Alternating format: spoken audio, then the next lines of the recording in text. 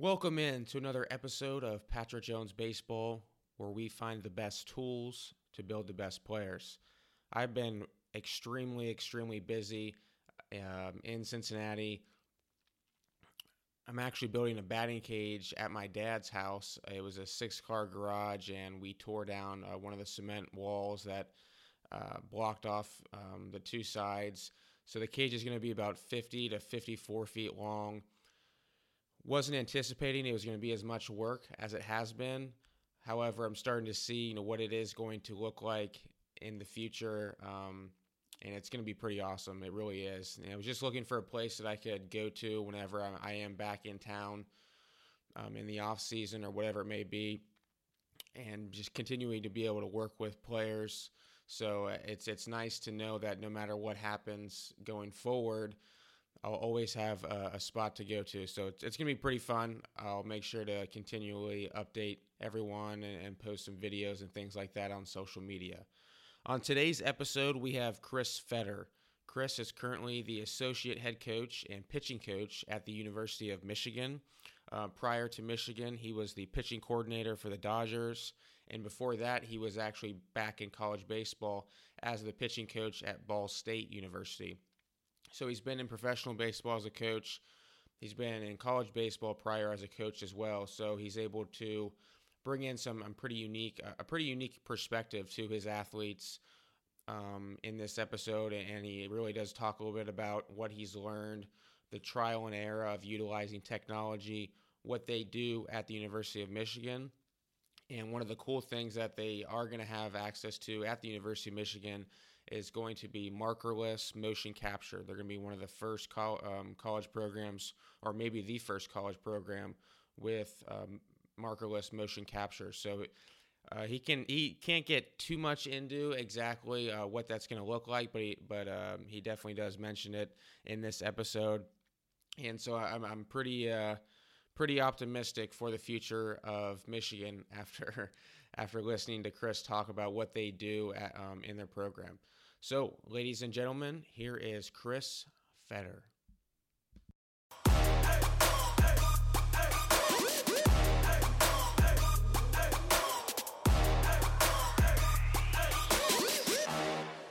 All right, Chris, appreciate you coming on the show today, man. Yeah, thank you for having me, Patrick. Looking forward to it.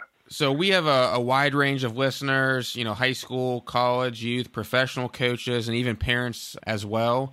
Can you just tell everyone a little bit of your story and background? Yeah, so, spent my college playing days at the University of Michigan and had a longer career than probably most. Most would like to go to college for 3 years, go off to professional baseball, but needed a lot of work my freshman year, so redshirt my freshman year, and spent the next 3 years a part of great teams, won 3 straight Big Ten championships, and got the chance, when I was in my 5th year, to go off and play professional baseball with the Padres organization. So got drafted by them, and after a few arm surgeries, I was kind of told in spring training of 13, that probably wasn't looking good on the playing side of things, but if I'd like to stay on board as a coach, you could have that opportunity. So got the chance to be around some really bright minds, coaching in AA that year, and learned from a lot of great people, and was fortunate enough to then get sent to scout school and go into some scouting, and scouted for a couple of years on the pro side with the Angels, and then got married and got the chance to go back and coach at the college level at Ball State, back where I was near where I was born in Indiana, and kind of through people in the game, got the chance to go off and work in the Dodgers player development side. And then now I'm at Michigan. So it's kind of been, a quick ride, but it all kind of leads back to the place where I ultimately wanted to be for the long term, and that's at the University of Michigan. So you've been at, in professional baseball and, coaching in college. Obviously, you like college better. You're at Michigan right now. But what was it like being the pitching coordinator for the Dodgers? And I shouldn't say I definitely love college better. I think they're just two different games. That they're pros and cons to both of them. But I think being able to work with college age kids and get to not only develop them on the field, but in their personalities and growing into men. It's a great honor. But I had the distinct privilege of working with the Dodgers for a year and working under a lot of brighter minds than myself and getting to steal a lot of their ideas. But that was an unbelievable experience. Talk about going 0 to 100 in terms of just the knowledge base and the people you get to work with day in, day out that are, on the cutting edge of the game. So from a personal experience, it was, I learned more. It was almost like grad school. Learned so much in that year, but then just seeing how they go about their player development and bring the players involved into their own development. It's a unique culture, and I think you're going to continue to see them, at the top of the game just because of how they're developing players. What specifically, are a couple examples of what you learned that year?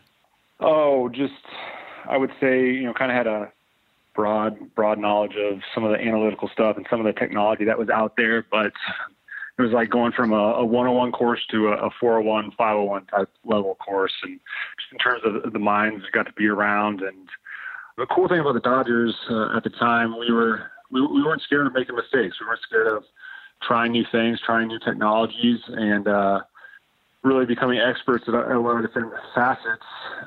And when you're in that environment and you're able to, you're made to go out and try things, and sometimes everything's not going to work.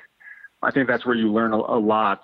It's not just understanding what the technology tells you, but it's also going out there and experimenting with it and seeing what works and what doesn't. I think that's where you start to develop a base of knowledge and application, and that's ultimately where we want to get to as coaches.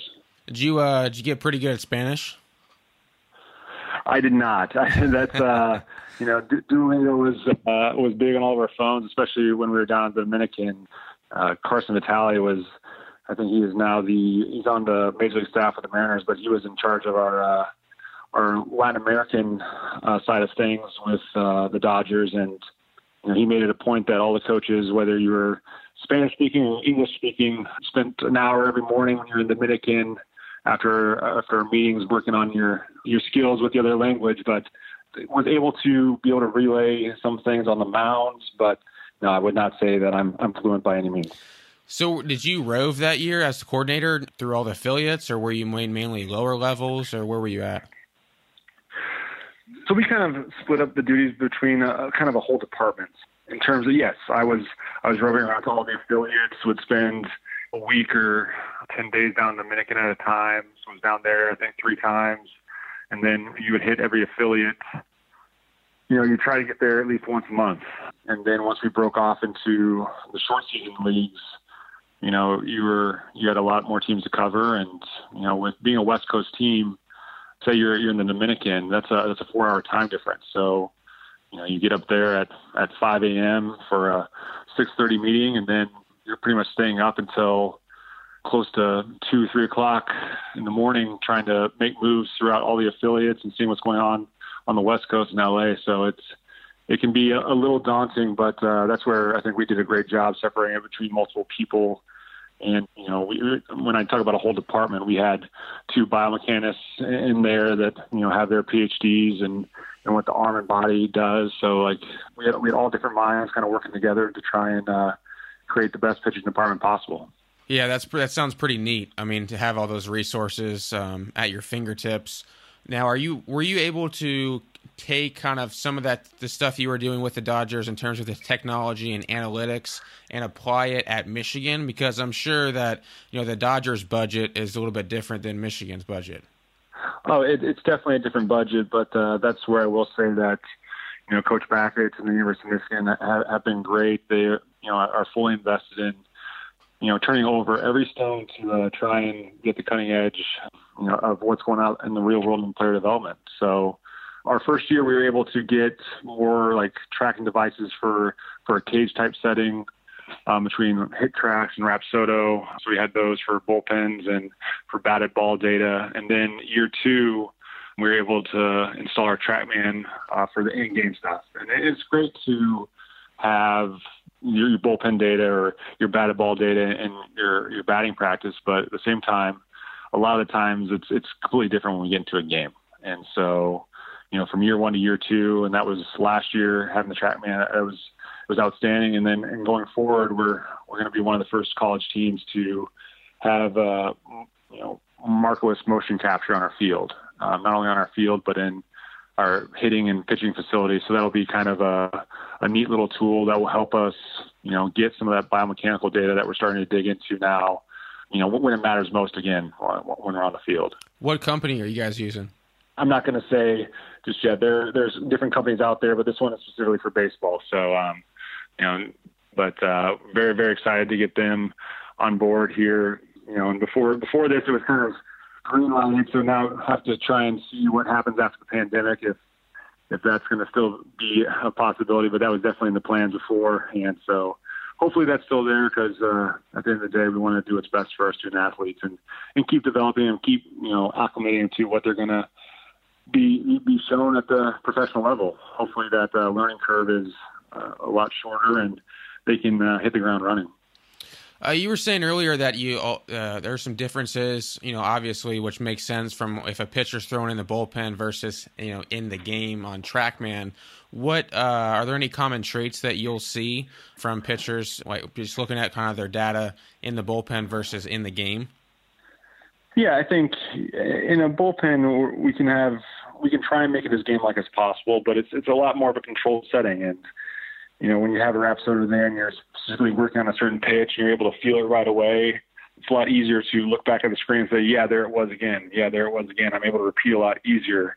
When you get a batter in there from, an opponent that's different than your jersey, I think a lot of times we can get that competitive nature in us, and, we can maybe overextend our delivery and our stride, and then our arm's late and we're not able to pull down our breaking ball the same, or maybe we start to fly open with our front side and cause our fastball to go high and arm side. So there are things that, when you get a batter from another team in there and the competitive juices start flowing, things can change. And, as we're releasing the ball with a little more effort, maybe we're getting behind the ball a little bit more. So what we think we have a two-seam in bullpens, maybe it starts to trend more towards four-seam type action in the game. So there are all kinds of different things that can happen, and that's where the in-game data is so valuable to know actually who these guys are when someone else steps in there.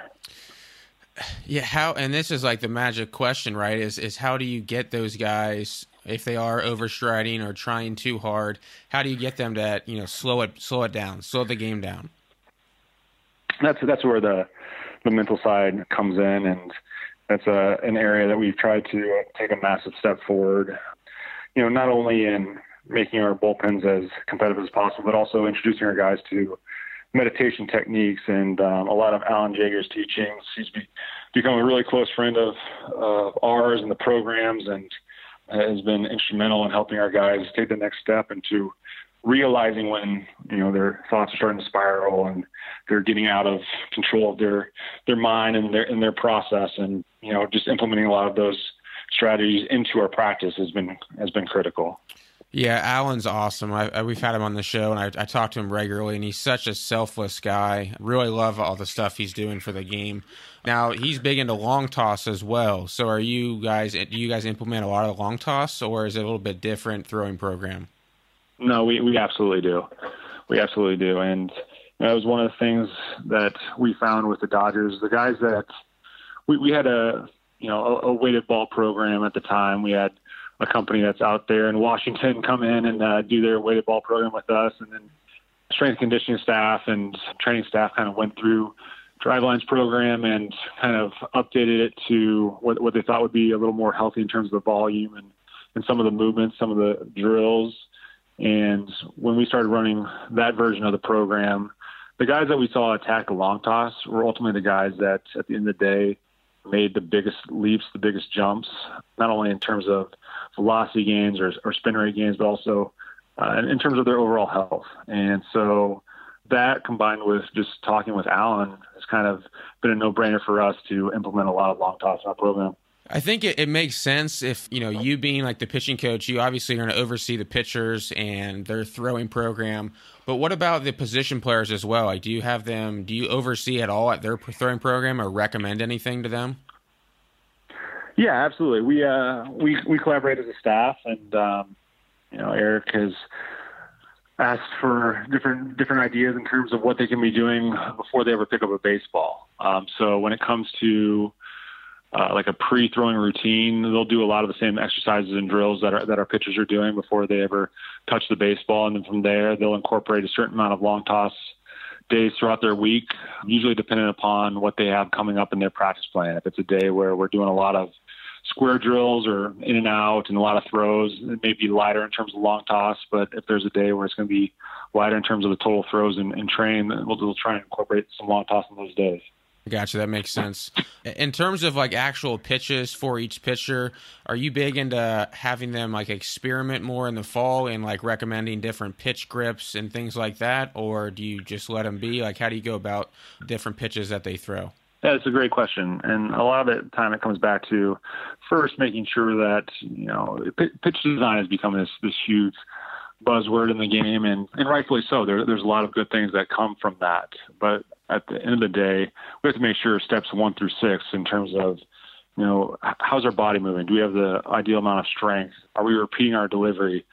You know, what's our kinematic sequence as we're going down the mound? These kind of things. And if those aren't ironed out, going straight to pitch design gets a little crazy, because as you're working with guys on the deliveries, release points are going to change. Their ability to accelerate through the baseball is going to change.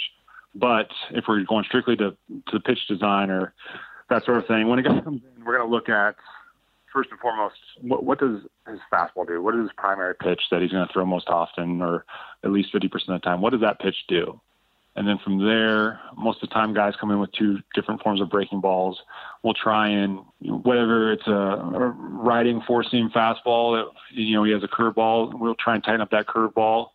Same thing with the sinker slider type guy. If he's showing certain characteristics that we believe make him a sinker fastball guy, we'll try and look towards a slider and a change up with depth as well. So it always starts with the fastball, their primary pitch. And if they have both, great, that's great for them.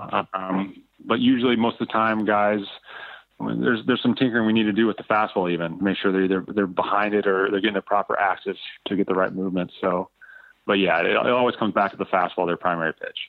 What if their primary pitch, I mean, do you give them an option if their primary pitch isn't as like a slider or off-speed pitch? Because I feel like you see a lot more off-speed pitches are being thrown these days. Yeah, no question. And that's something that we'll come up with over time. I think, you know, we're not going out and looking for, you know, high leverage relievers when we're out recruiting. I think a lot of the time when you're looking at a high school kid, most of the kids you're going after are in a starting rotation, and have been told their whole life to work with their fastball until the hitters adjust. So we're getting a lot of guys that have come in with 70-80% fastball heavy usage rates. So it'd be kind of silly to just say, oh, that guy has a great slider, it's an elite slider, and we're going to throw that 70% of the time. But those kind of things work themselves out as guys, you know, start getting into roles later on. But yeah, you're absolutely right. There are guys that it'd be silly if that's their best pitch and they're getting extreme weak contact and terrible WOBA against. Like, it would be silly to not go with that pitch predominantly. But you know, those kind of things iron themselves out over a kid's, you know, development path. And I'd be doing a kid a disservice to tell them at 18 years old you're going to throw 90% sliders. Right, so. Right. Yeah, no, I think pitching is so similar to hitting in several regards. And, you know, actually this year I was down in spring training and actually was mixing pitches, throwing different pitches. And the reason I bring that up is it's so similar in terms of feel is so important. And I remember talking to Bronson Arroyo about this when he was on the podcast, and he was talking about how for him he was very big into tossing and experimenting with different pitch grips and types just when he was just tossing, just flat ground work. And I know throwing flat grounds, I feel like, you know, has gotten some negative talk about it lately. But is there any value in still doing some flat ground work just to work on feel? I think so. I think as many times as you need guys out of their natural comfort zone and just make them be athletes, I think at the end of the day, that's what helps develop that feel. That's what helps guys get acclimated to their body and what their body's doing. So if it's, you know, I don't need your flat ground work to be at 100% effort. You know, most of the time it's going to be one of your pitchers on the receiving end with their pitching glove. So why would I want you to throw 100%? But if we can do certain things to play with grips or work on driving a ball downhill You can do a lot of good things in a flat ground setting, and I've seen the studies and based upon like the motor sleeve and those kind of things, and those are great. But at the same time, like all with a grain of salt. Like we can definitely get some valuable work in a flat ground setting. It doesn't have to be every day, but if you can pick and choose days to really work on certain aspects of what you're doing at release or working on a new pitch, there's a lot of value to that. Speaking of flat ground work and Alan Jaeger earlier, what are your thoughts on throwing? This has become something I've seen and done with hitters to kind of feel the ground, is to hit with without their shoes on. Is that a crazy idea for pitchers as well? Is it a crazy idea to throw without their shoes on? Yeah, to feel the ground more. No, I don't think it's a crazy idea at all. I think I would I'd rather them do what they're going to do in a game setting, but there's a lot of things that you can fix in terms of guys' delivery just to make sure his shoes actually fit correctly. Our guys coming in the fall and they do foot scans. You wouldn't believe how many guys have too wide of feet for some of the shoes or too narrow of the feet, and so their feet are either sliding around or they're uncomfortable. They don't know what the proper shoe size is. They have disparities between one foot to the other. So there are a lot of things there that, if my dry foot shoe isn't tight, and I'm losing a lot of ground force just right there. Or start sliding around in my delivery right there from the start. Great so the point. rest of my delivery is just playing catch up. Yeah, that's a great point. Yeah, we haven't really dove into like throwing without shoes on, but I can see why Alan would recommend that for sure. Maybe I don't want to throw Alan under the bus there, but maybe I've seen it in hitting. I thought he would have said that. I don't know. But in terms of, kind of going forward and not just, throwing flat grounds and doing barefoot training and things like that, but what else would you say in the fall? Because I feel like that's a better time to experiment with things. What other things do you incorporate in the fall to kind of help the pitchers develop? So we're fortunate at the University of Michigan to have a great school of engineering, a great school of kinesiology with engineers that have developed these accelerometers that we can strap on our guys. And even though there's not a K-vest for pitching just yet, it's still kind of in beta, but we can get a lot of that same data and make sure that our guys are utilizing their bodies correctly as they go down the mound. In terms of where they're getting their most hip-shoulder separation. Are they actually accelerating in their hips before their torso? Where in the delivery do they get that hip-shoulder separation? So there are a lot of things we can do from a biomechanics standpoint right now, presently, before we get the markerless motion capture in there. So very fortunate there. So we kind of try and iron out their deliveries there. But I think the biggest breakthrough that we've had is being able to shut guys down in the fall and just have them focus on their strengths and some of their explosiveness in terms of like plyometrics, really attacking the weight room with our great strength coach. And we did that with the 3 starters last year, and we started building up on a slow ramp in October. And that way, when, in the preseason, we're not trying to rush that. We've already had 2 outings at 60 pitches, 2 outings at 75 pitches, 2 outings at 90 pitches before we ever even get off the game. So, and that's a lot of time that you get with your pitchers when you're in those outings that, normally coaches don't get. And we're very fortunate for that. Yeah. Going back to your point about using 3D motion capture, I know, like you said, KVS isn't out with theirs yet, but how have you made changes to someone's delivery by using that type of technology? Because I feel like it's very, very tough. I know, at least from a hitter's perspective, but maybe I was wondering if it's so different from pitching because you control the movement versus hitting's reactionary. Yeah, I think it's the great thing between pitching and hitting. I'm so glad I'm not a hitting coach. It's not like a golf where that ball is on a perfectly stable tee. There's so many adjustments you have to make. When you get into the visualization, all the different kinds of aspects of training of hitting, I can't imagine. You guys are a much better breed than us pitching coaches. But yeah, from a pitching standpoint, there are a lot of things you can look into in terms of how a guy decelerates his hips. I think almost the deceleration process of it is even greater than how fast they accelerate. So there's a lot of med ball drills we can get them on the mound and utilize those kind of throws where they're not actually making pitches, but there are a lot of things you can do with the med ball and going up the ramp, going down the ramp. Just a lot of variations you can do to really focus on that. A lot of it gets back to like some blocking drills, some anti-rotation drills. But really, we do a lot of focus on the deceleration. Being able to stop your body is almost as valuable as being able to accelerate it. Mm-hmm.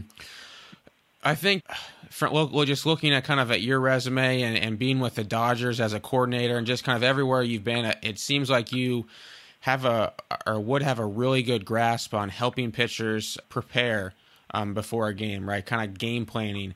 And I'm wondering, like, how do you go about helping your guys kind of game plan before they go out on a mound, whether it's starting, and I know starting pitchers and relieving pitchers, it's two different beasts, but let's just say for hypothetically, it's just starting pitcher. I mean, do you have them like looking at video of the hitters, or how do you go about kind of helping them game plan for that before their start?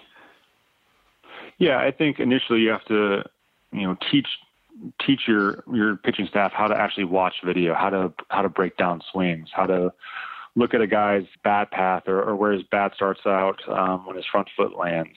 Which is he even? Is he open? Is he slightly open? Is he slightly closed? We can understand who we are to the greatest extent, but if we don't know who we're facing, at the end of the day, it's like the art of war. Like if you don't know who your opponent is, you're kind of going in there blind, and you may win some, but you're going to lose just as many. So we definitely spend a lot of time breaking down how to read swings, how to read strides, how to read tempos of the batter. Does he get off balance to that front side? Is he fairly balanced? Where does his bat start out? Where does it end when he goes to launch? A lot of different things. So we try and teach them that aspect in the fall, and then when we get into spring, that stuff's ingrained. Then we can really dissect the opposition and bring the starters involved the day of or the day before. We always do a pre-series video scouting, and then we'll update as we see their hitters, see if they made adjustments from the video we had, that sort of thing going forward. So, in the past, I've had starters come in and watch video with me. A lot of the time, it's just our pre-series meeting where we're breaking down each hitter, that sort of thing. Yeah, that's good stuff. Do you guys help them with knowing like where to throw certain pitches at? I mean, I know you talked earlier about how you prefer guys to be kind of throw off their fastball. Do you prefer them to like go hard in to kind of set the stage for the at bat or the game, or kind of how do you go about that? Yeah, I'm not going to give away all the secrets, but yeah, there are different things in the college game that we can exploit. But at the end of the day, we want to, pitch to our strengths, but also know the hitter's weakness and try and find the biggest margin of error based upon those two factors. If our strength is their strength, we'll go to our strength and just try and live and die with it. But we're always going to try and find that margin of error where, say, a pitch doesn't exactly hit a spot, which it's going to do 70% of the time. Like we're not perfect out there. So we just want to maximize that margin of error to create the most weak contact possible. Going off of that, if you're going and watching a high school pitcher and you see him pitching a certain way, right, attacking the zone, maybe hard in, it just seems like whenever I've watched younger pitchers, they always want to stay away. So I'm just curious, as if you're watching a pitcher and he is just like, throwing inside, like just fearless, like do you make a note of that? Oh, absolutely. And that's something that I think a lot of guys are scared with the metal bat to throw inside, but that's been the great equalizer for us the last few years, having starters with the ability to establish their fastballs in to set up their breaking balls moving away from the batter, or their off speed, their changeups moving away. Like we have done a great job of establishing the inner part of the plate. And it's something that, if you see that from a young kid, he's able to throw the ball to both sides of the plate with his fastball, and spin some form of breaking ball with quality spin to it, then you're really onto something there. Is there a certain velocity that you look for when you're looking at a high school pitcher, or is there just certain build, or is it like combination? They're all different kind of combinations, but a lot of the time you want to make sure that the mechanics are ironed out. So that's where the side view comes into play, and we'll go down there definitely after I've seen a guy from behind home plate and really want to hone in on somebody, go from the side to make sure the delivery matches up what the eyes are seeing from behind home plate. But yeah, if a guy can be in the upper 80s to low 90s with a fastball, he commands both sides of the plate, and the biggest thing for me personally is being able to spin a breaking ball. It's hard to teach guys. There are things you can do to improve it, but a lot of the time it's kind of an innate ability. And if you can spin a breaking ball at a young age, that'll really separate himself in terms of our eyes. Yeah, and I concur on that. Like I was saying earlier, I went on the mound and pitched a little bit in spring training, and I've never been able to like really spin a breaking ball. I mean, if I had Rapsodo out there, like it's probably like a couple hundred RPM. Like it's that bad. But so the reason why I say that is I totally agree. Like you can't necessarily teach that element because I've never been able to spin a good one. Now, if you're in a situation where as a pitching coach, you're recruiting, are you looking for certain numbers on a Rapsodo specifically? Not necessarily just Rapsodo, whether it be the TrackMan. A lot of these premier events have TrackMan at the field, and some of the numbers you have to take with a grain of salt because they probably haven't been calibrated in a few years. But there's certain numbers that we like to see on the TrackMan output, and also fortunate to have the Stalker gun with the spin rate right in there as well in case we're at a place where they don't have TrackMan. So yeah, there are definite measurements that really tend to look for and know how a guy can separate himself from the average. Just a few more questions. I know you've been really gracious with your time, and I know you've been doing a bunch of interviews.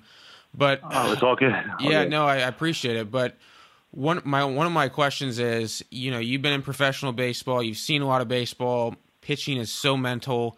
The yips do happen. I'm just curious if you've ever seen someone have the yips, and are there ways to try to basically like fix it in a sense, or have you seen it been able to be fixed? Yeah, I think I have seen it personally. Won't say when, but have seen it personally, and I've seen both sides where a guy's been able to completely come back from it and like it was nothing. It took a little over a year to completely get rid of that, but you just try and take as much of the mental aspect of throwing away from it. So whether it's just standing next to him and tossing him a baseball and just just try and get rid of it as fast as you can. I don't care where it's going. A lot of times just throwing it into a net. Get him away from it, even throw it into a target, just throwing it into a net. Just getting the feeling back of what they've done in their entire life. For whatever reason, a block is entered into the equation, and I think it can be paralyzing, especially if there are people around and watching. So you want to take that guy and get him away from eyes, get him away from anything where he feels embarrassed about, and just start at kind of square one. And a lot of the time it's tough to come back from. There are guys that have it, whether it's maybe it's throwing to a base or maybe it's just in their catch play, but when they get on the mound they're fine. It's such a crazy deal for it when it enters in, but for each guy you just have to figure out a way to reach them, and usually it's starting back at square one and getting all the eyes away from them, from watching them actually play catch. So that's what I've been a part of in the past. I don't know if that's helped anyone out there, but it's not a fun situation when it does arise. Yeah, I was talking to Randy Sullivan down at the Florida Baseball Ranch, and he was saying that one of the ways he helps pitchers is when they do have that issue is to change the environment. What he was saying is he tosses him a football and he makes them start throwing on the run, and then they're throwing on the run on off balance and things like that, just to try to trick, I guess, their mind in a sense. I don't know, the way he was saying it, it did make sense. Yeah, no question. You want them to get their mind off of actually throwing a baseball to a target. So if it's throwing a different object, sitting there next to them and tossing them a football, and then tossing them a baseball, or tossing them whatever it may be, or different weighted baseballs. Yeah, those are great ideas. Awesome. Chris, really appreciate your time, man. Patrick, it was a pleasure, and we look forward to doing it again if that's on the table. But wishing you all the best, and thank you for taking the time, and best of luck in your new spot down there with the Orioles. Appreciate it. Thanks for listening to another episode of Patrick Jones Baseball. Make sure to go subscribe on iTunes so you can stay up to date on the latest trends and techniques being taught in player development. Until next week, hope everyone stays safe.